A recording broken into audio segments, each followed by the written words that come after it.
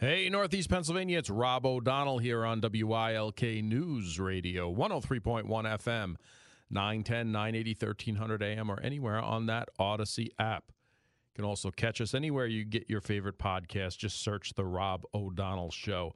It's 3:09 here in Northeast Pennsylvania, 78 degrees with sun and clouds outside. Beautiful day outside. But, man, were those some storms that came through our area last night? I don't know if you guys got them down here, but the flash of lightning actually woke me up to where I guess it made my room that bright to where, it kind of startled me in my sleep. And then next thing I know, that thunder that shook the house sounded like it was right in the backyard. And the lightning had to be close to light up my bedroom like that. But it went on for a good hour with some serious lightning and thunder. Rain wasn't too bad. I mean, I saw some runoff, so the rain must have been heavy. This afternoon when I was coming into work, saw the gravel moved across the road. But what struck me the most last night was that thunder and lightning. The lightning was something else, and the thunder really was shaking the house. So hopefully you guys out there didn't have any issues from it. No flooding in our area. I saw that there were some minor issues here and there through our area, but nothing like what's going on down in the south. And now that it's made landfall, the Hurricane Idalia, which landed at a Cat 3, a strong Cat 3. It was a Cat 4 just before it made landfall.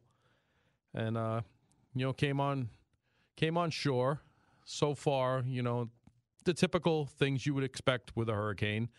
But I have friends in Clearwater, Tampa, and such like that. And as long as you were safe and heeded the precautions, there were really no issues. There are, of course, thousands of power outages and such, but it's moving into the Georgia area now, heading towards the Savannah, Georgia area. A lot of flooding in southern Georgia, especially near the coast. The storm surge was something else in the Gulf Coast of Florida. But we'll keep an eye on it, and there are models that are showing this going out to sea somewhere, off of North Carolina, and then maybe circling back and coming in for a second whack at the east coast of the United States. Hopefully that doesn't happen. We'll see what goes on. Might tilt out towards Bermuda, but the way it's curving out to sea and then down is giving it the opportunity to make another loop around, and hopefully that does not happen and it avoids us. If you've been watching the news, which you're probably better off not, but if you have been, you saw that Senator Mitch McConnell had another blank. That's the only way to call it. Where he kind of forgot where he was, forgot what he was saying, forgot what he was doing, and some people around him had to come to his aid where he just stood there with a blank stare and mumbled and such like that. At what point do we say enough's enough of this? And this isn't a partisan issue. This is Mitch McConnell, a Republican. You have John Fetterman, you have Dianne Feinstein, and you have our president, Joe Biden. Joe Biden is not that bad out of the four, and that's saying something. Have we really seen much from John Fetterman as far as our active senator here in Pennsylvania? I have not. Is he even capable of doing the things that needs to be done? Yes, he's a place setter. Yes, he's there. Yes, he can vote yes or no. But is it really what Pennsylvania needs as far as that goes? And it's just not him. Like I said, Mitch McConnell, it's time to go. He's obviously have health issues. He obviously has something there. He doesn't need to be in this stressful environment. He does not need to be standing and giving press conferences, standing in front of the press, the day-to-day grind of being a United States senator, especially in a leadership position. They just don't need to be there anymore. Dianne Feinstein, the same thing. What they're doing to her is just cruel. They're wheeling her around in a wheelchair. They're telling her what to do. She doesn't have a grasp on what she's really doing. Has no control over her personal life. Her daughter has power of attorney to do all those things. But yet they'll continue to do the people's business. They'll continue to make decisions for you or I. And it's just got to stop. It's without a doubt has to stop. And until enough people say enough's enough, and again, it's kind of a better thing that it's on both sides. Because at this point, can everybody agree that they need to go? They need to go, and we need to move on from there. And let the people choose who they want to put in there. But why are we settling for someone who can't do the job, who can't, not only if it's can't do the job, but is a danger to themselves for doing it? I mean, they're really putting that extra stress and anxiety and everything on themselves that's exacerbating the conditions that they obviously have. And that goes for all three of them, and including the president, so all four of them. You know, have you seen a statement, an unprepared statement or press conference or anything where Joe Biden isn't off? You know, he is. And if you've ever taken care of anyone who has those late stage issues, be it dementia, be it Alzheimer's, be it anything like that, even just old age, you can see it in him. And I'm sorry, we need to do better. We need a leader for this country that can project strength, that can project what their beliefs and feelings are, what their policies are, what they're doing, not just read what's been given to them. And this goes for all of the above, the Mitch McConnell, Fetterman, Feinstein, and Joe Biden. We really need to do better as far as that goes. Well, there were lawsuits throughout Pennsylvania about funding for our school districts. There were a lot of school districts brought the lawsuit, and it became successful where they needed to do a better job in analyzing what school districts get what funding. Well, it's one of those be careful what you wish for type thing, because data analyses have been done, and it's kind of reframing the state education issues. Pennsylvania legislators are preparing to return to Harrisburg to sort out this system and the budget. A new report challenges what they call funding cuts and teacher shortage myths. A recently released report from the Commonwealth Foundation provides data showing increased spending and hiring alongside dropping enrollment numbers, suggesting more efficient spending options, including pension system reforms. Now, of course, once you mention that, all hell breaks loose pretty much. But according to the report, Pennsylvania ranks among the highest spending states in the nation. Critics argue that local property tax contributions, which comprise roughly 2/3 of education spending, supplement direct state support they say should increase to meet constitutional demands. That was the basis on the lawsuit. They enacted the 2023-2024 state budget appropriates $7.8 billion for basic education funding. That's a 10% increase over the previous year. The state supports up to 54% over the last decade, reaching an all-time high of $15 billion this year. These numbers rank the state as the 7th highest in the nation in funding per student, which is nearly $22,000 per student, more than $5,500 above the average. Now, they say the issue isn't lack of money, but how it's distributed. The foundation said in a press release provided, state lawmakers should work to ensure that funding follows the child, not the building, and continue progress on pension reform and benefits both teachers and taxpayers. Data compiled from the state's Department of Education, the Treasury Account Bureau, in conjunction with the National Education Association, the NEA, and the U.S. Census Bureau was used for this report. State and local taxpayer funding is constantly increasing. We all know this. While there are fewer students, there's also more teachers, administrators, support staff, and significantly larger reserve funds. Since 2020, public school enrollment has dropped 7.7%, while the number of employees rose by 8%, representing nearly a 40% growth among administrators.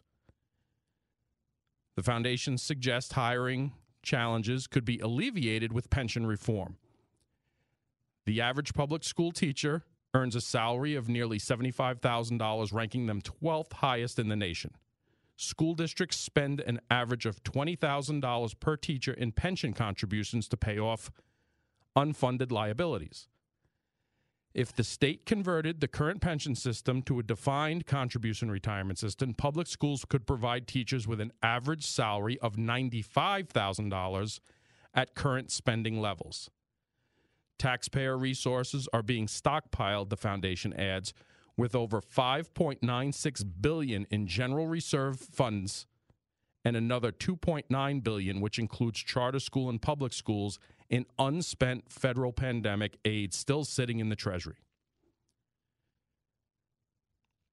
The Learning Policy Institute, a nonprofit, nonpartisan organization that works with policymakers and other groups to strengthen the education system, published a report that, after reviewing teacher workforce reports, says state agency documents for the 2020-2021 and 2021-2022 school years, in states that Pennsylvania does not publish statewide data on unfilled teacher positions. However, they did report having over 13,000 educators teaching a subject or grade for which they were not fully certified. Of those, 2,086 were not fully certified and held emergency certification. The state says the overall number of new educators entering the profession is declining, and a rate of those leaving continues to accelerate, creating staffing shortages that are felt most acutely by schools serving the highest proportions of low-income students and students of color. As a result, by August of 2025, they say thousands of new teachers and educators in other critical roles and hundreds of new principals will need to be trained and ready to guide students' educational futures. The bottom line in this story is now we are seeing a decrease in enrollment, but an increase in staffing. And again, it's not the teachers that are paying that price. They said it. It's administrators, that they're stockpiling. They are squirreling away money for rainy day funds and demanding more and more from the taxpayer. So one of the things that came out of the lawsuit, where school districts, the certain group of school districts, said that we deserve a more adequate means of funding, brought these analyses, which is going to have a holistic look when our representatives get back to Harrisburg. So as taxpayers out there, many of you parents, many of you educators, keep up on what's going on in your schools, including the teachers who do God's work out there. This is not in any way detrimental. Like the study says, they are staffing supervisory and middle management and management positions, administrators in these schools, while we are looking down the road in teacher declines, teacher certification declines, people going into the school system pipeline to become teachers. The higher education pipeline is declining. So now's the time to start paying attention to these things as parents. Now's the time that we have to start demanding that, being one of the highest in the nation per pupil spending, we need to demand more from the state for our children, and that our children deserve more. It's 3:22 here at WILK. We'll be back with the Rob O'Donnell Show in just a minute. Welcome back to the Rob O'Donnell Show on WILK News Radio. It's 3:26 here at the station, 78 degrees and partly sunny. It's time for Rob's Rundown on this Wednesday, August 30th, 2023. It's things that are in the headlines out there, things that are going on in our atmosphere. We probably won't get into them in depth, but they're happening and we should be aware of them. We have a short Rob's Rundown today.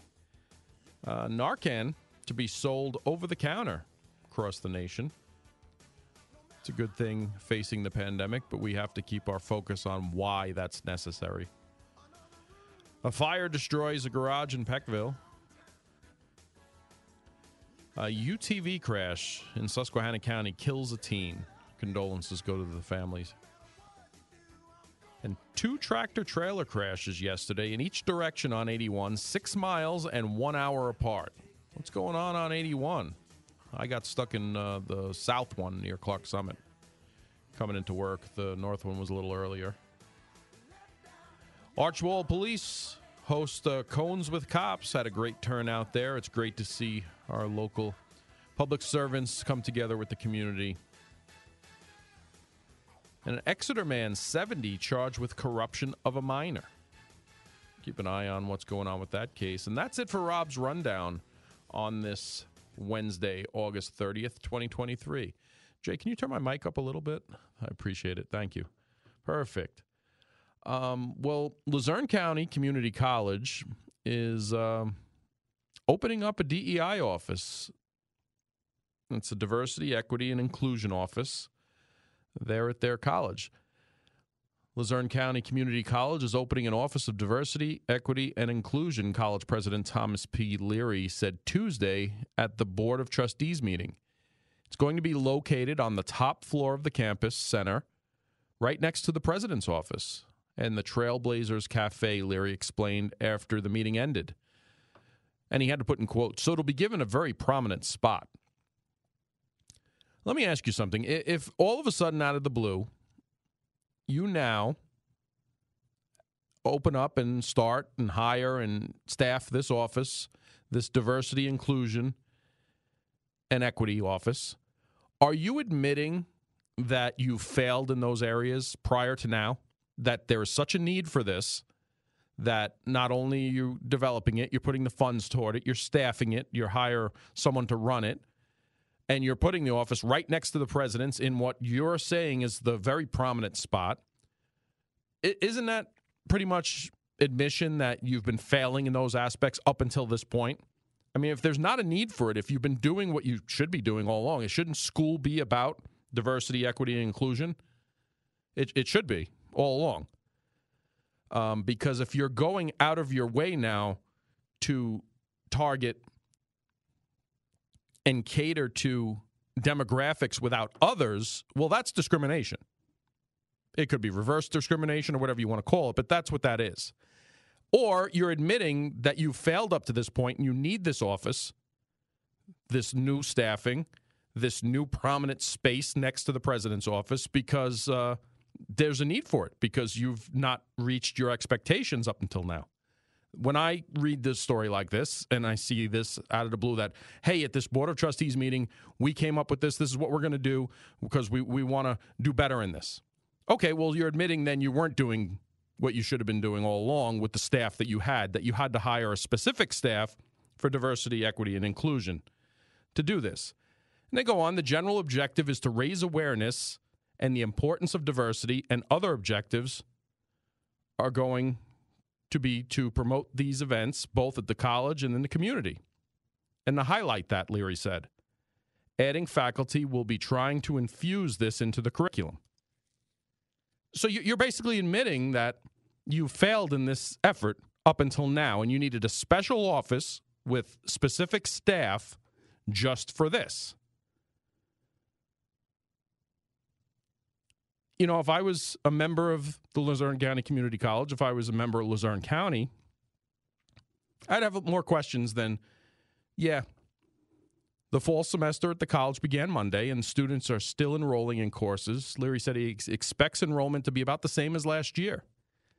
The college last year served more than 8,800 students in credit and non-credit programs in its main campus and off-campus centers. Tuition is up 3.57% and increased $5 per credit for the 2023-2024 school year. The tuition rate is $2,175 per semester, or $4,350 per year for Luzerne County residents who are full-time students enrolled for 12 to 18 credits per semester. Out-of-county residents are charged double tuition, and out-of-state residents and international students are charged triple tuition.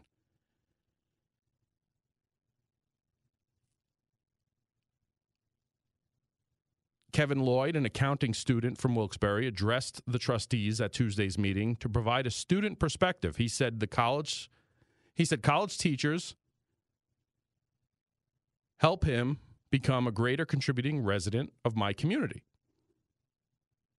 I'm so thankful for everything that this school has done for me, Lloyd said. I never had dreams before. I never thought it was possible to leave my neighborhood and explore the world. Well, it's great. You're an accounting major. You're in a good degree.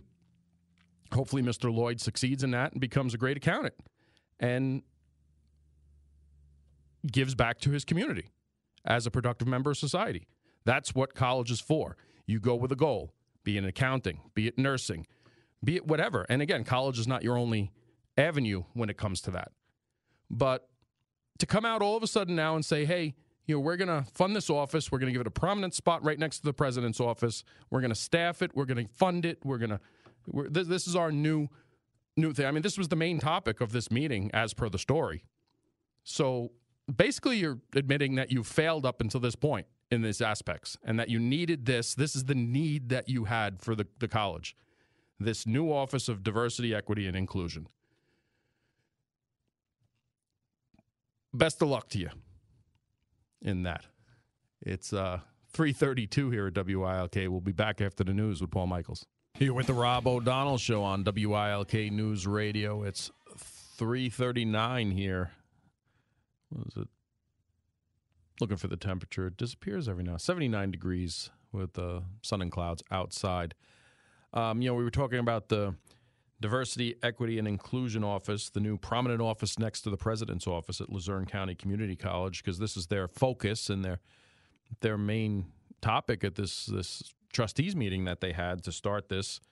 But as per communitycollegereview.com, Luzerne County Community College only has a graduation rate of 20% for community colleges, where the national average is 59%. So maybe a little more focus there would be better than starting up this new Diversity, Equity, and Inclusion Office that basically just tells me that you've been failing in those aspects, which you should have been doing all along without a specific office to do so. Let's go to the phones now. You can call or text at 570-883-0098. Let's go to Joe from Sawyersville on the PA Senate race. Joe. Yeah. Hi, Rob. Rob, when it comes to the Pennsylvania Senate race, now when it comes to John Fetterman, he had a stroke. He was able to beat his Republican opponent. Now, if the Republican Party nominates another right-winger against Bob Casey, the Republican Party will lose again. What's wrong with the Republican Party? I don't have an answer for you. Mm-hmm. I can understand that. I mean, don't these people want to win a race? They lose all the time. Yeah. They should nominate a moderate, but they're so dumb they don't do that. Well, I mean, yeah, I agree. I agree with you 100%. The Republicans, the GOP in Pennsylvania needs to do a much better job in finding candidates to run for Senate. But regardless of that, look at the people in Pennsylvania who voted for John Fetterman. Mm-hmm. That's true. A lot of people did. That's right. They did. Well, he said, I'm not a Republican, but I mean, I don't understand why these people don't do a better job. How do they keep their jobs? It's unbelievable. I agree 100%. Rob, we're in such total agreement. I can't believe it. Nice to speak to you, my friend. So long. Have a good day, Joe. And I unfortunately have to agree with him. We need to do better in running people for offices, national offices here in Pennsylvania. I mean, look at the results of John Fetterman. Are you kidding? Are you kidding? I mean, even if you take the stroke out of the equation, the dude's a train wreck. He's a younger version of a Bernie Sanders. I mean, come on, let's. I mean, highly educated, Harvard educated. You know, I just don't get it. But if you look at his work history, if you look at everything he's done, if you look at what he's done, you know, as a lieutenant governor, if you look what he did at the mayor of Braddock, you know, it's all smoke and mirrors. And we have to stop settling for, I don't even know if it's settling. We just, there's no, I mean, if you're in Pennsylvania and you have an excuse for a John Fetterman, I'd love to hear it. I'd love to hear it. And if you voted for John Fetterman and you think, yeah, it's great, call me up. Let me know what he's done. Text in. What has he done? He's a place setter. He's a go along with his party vote. That's it. And that's not what we need on either side. We need people to ask questions. I mean, even on the GOP side, on the Republican side, which needs to get his act together, if that handful of congressmen didn't stand up to Speaker McCarthy when they were voting for the speaker to get some things in, we'd be in a lot worse shape if you agree with what their demands were or not. But it only took a small handful of people to change the trajectory of how they operate. And even to this day, there's still that thorn in his side to where he just can't do the status quo. He just can't do the establishment things that he would like to do. And Speaker McCarthy has not been impressive to me. If he wants a legacy, he better start getting impressive. But it's kind of hard to do at this point. You know, you have the mix. So there's no work to compromise. They're not even, for the most part, talking to each other, meaning both sides of the party. But on either side, all you need is a small handful. I mean, look at what the squad did for Nancy Pelosi. They agree with them or not, dislike them or not, which I do dislike them. I think they're parasites on elected officialism in elected government. But they are serving a purpose. They are keeping their agenda alive. They are keeping the mainstream establishment party, the Democrat Party in this case, in check. Maybe a little bit, but they are. And it's the same on the other side. So if that gets us through whatever you want to call this past couple of years or the past decade, but it should be getting us through to strive for something better. And we need to strive for something better. It's 3:44 here at WILK. We'll be back with the Rob O'Donnell Show in a minute. Welcome back to the Rob O'Donnell Show on WILK News Radio. It is 3:49, 78 degrees and mostly cloudy outside. Well, we have La Festa Italiana coming this weekend. Caps off summer with a 4-day celebration of food, family, and friends. Who's headed to that? I wish I was going to be in town because I do love going to it. I love the food and everything about it. But I'm going to be out of town this weekend. I'm going to be down, if you saw the dining room table that I made, I'm going to be delivering it and assembling it down in Virginia Beach. So I'll be down there for Labor Day weekend this weekend. But it's always a great event. Make sure you get out. Make sure you get down there to celebrate. You know, support local vendors, support the local market, support the local atmosphere, because it's what it's all about. And, you know, what better way than delicious food, celebrate Italian culture. Even if you're not Italian, you can be Italian that weekend. After a couple of bites of some of the food you'll have down there, you'll be singing in Italian regardless. But it's always a good town. And the festival, which began in 1976, it runs from Friday afternoon, September 1st, through Monday, September 4th. On Courthouse Square, where else would it be? Visitors can enjoy a range of events from live performances, local and traditional Italian delicacies. Always my favorite. The festival is an appreciation of all that is good in Northeast Pennsylvania mixed with the pride of Italian-American heritage, said La Festa president Chris DiMatteo. It kicks off at 4:30 is the opening ceremonies on Friday, September 1st. At 5 o'clock, you have the Picture Perfect Band. 6:30, you have the Electric City Steel Drum Band. 7:30, you have a rendition of Pinocchio featuring the Scranton Civic Ballet Company. 8:30, a tribute to Frankie Valli and the Four Seasons by Lights Out. What better to be a Friday night down in Courthouse Square? It's supposed to be a beautiful weekend. The Friday's going to be sunny and less humid, high 80s. What better way to celebrate the end of summer than walking around downtown Courthouse Square, listening to Frankie Valli songs, eating some of your favorite Italian food, having some Italian pastries, having some ice cream, or whatever you're going to get down there. That's just the way to do it. That's the way I see summer ending. Bring your lawn chair, you hang out, you listen to it. It's some great stuff going on. And then Saturday, September 2nd at 10 a.m., you have the Captain James R. Minakazi Memorial Race and Walk. At noon, you have Danny Argo and Friends. 1:30, you have the 5-Star Dance Academy. 2 p.m., you have the Exact Change Band featuring Paul LaBelle. 3:30, you have the Packy Band. 4 o'clock on Saturday, you have Old Friends down in Courthouse Square. Again, how do you beat a Saturday evening with some old friends? You go down there Friday night, have a couple of drinks, listen to some Frankie Valli. You go down there, 4 o'clock, listen to some old friends. 5:30, you have the Arts and Movement Dance. 6 p.m., Billy Joel tribute featuring Frank Provenzano. 7:30, you have Creative and Performing Arts of NEPA. 8 p.m., The Cameos, New Jersey's favorite oldies group. You can't beat the. I mean, you got to block out the whole weekend for this. Sunday, you have the Prima Elite Dance Academy at 1:30. 2 o'clock, you have the Luongo Brothers with Gino Mercury as Elvis. You got Elvis coming to the Courthouse Square on a Sunday. 4 o'clock, you have TJ Copobianco from the Met, La Fiesta Premier tenor. 6:30 p.m., you have Frank Sinatra and Dean Martin tribute show.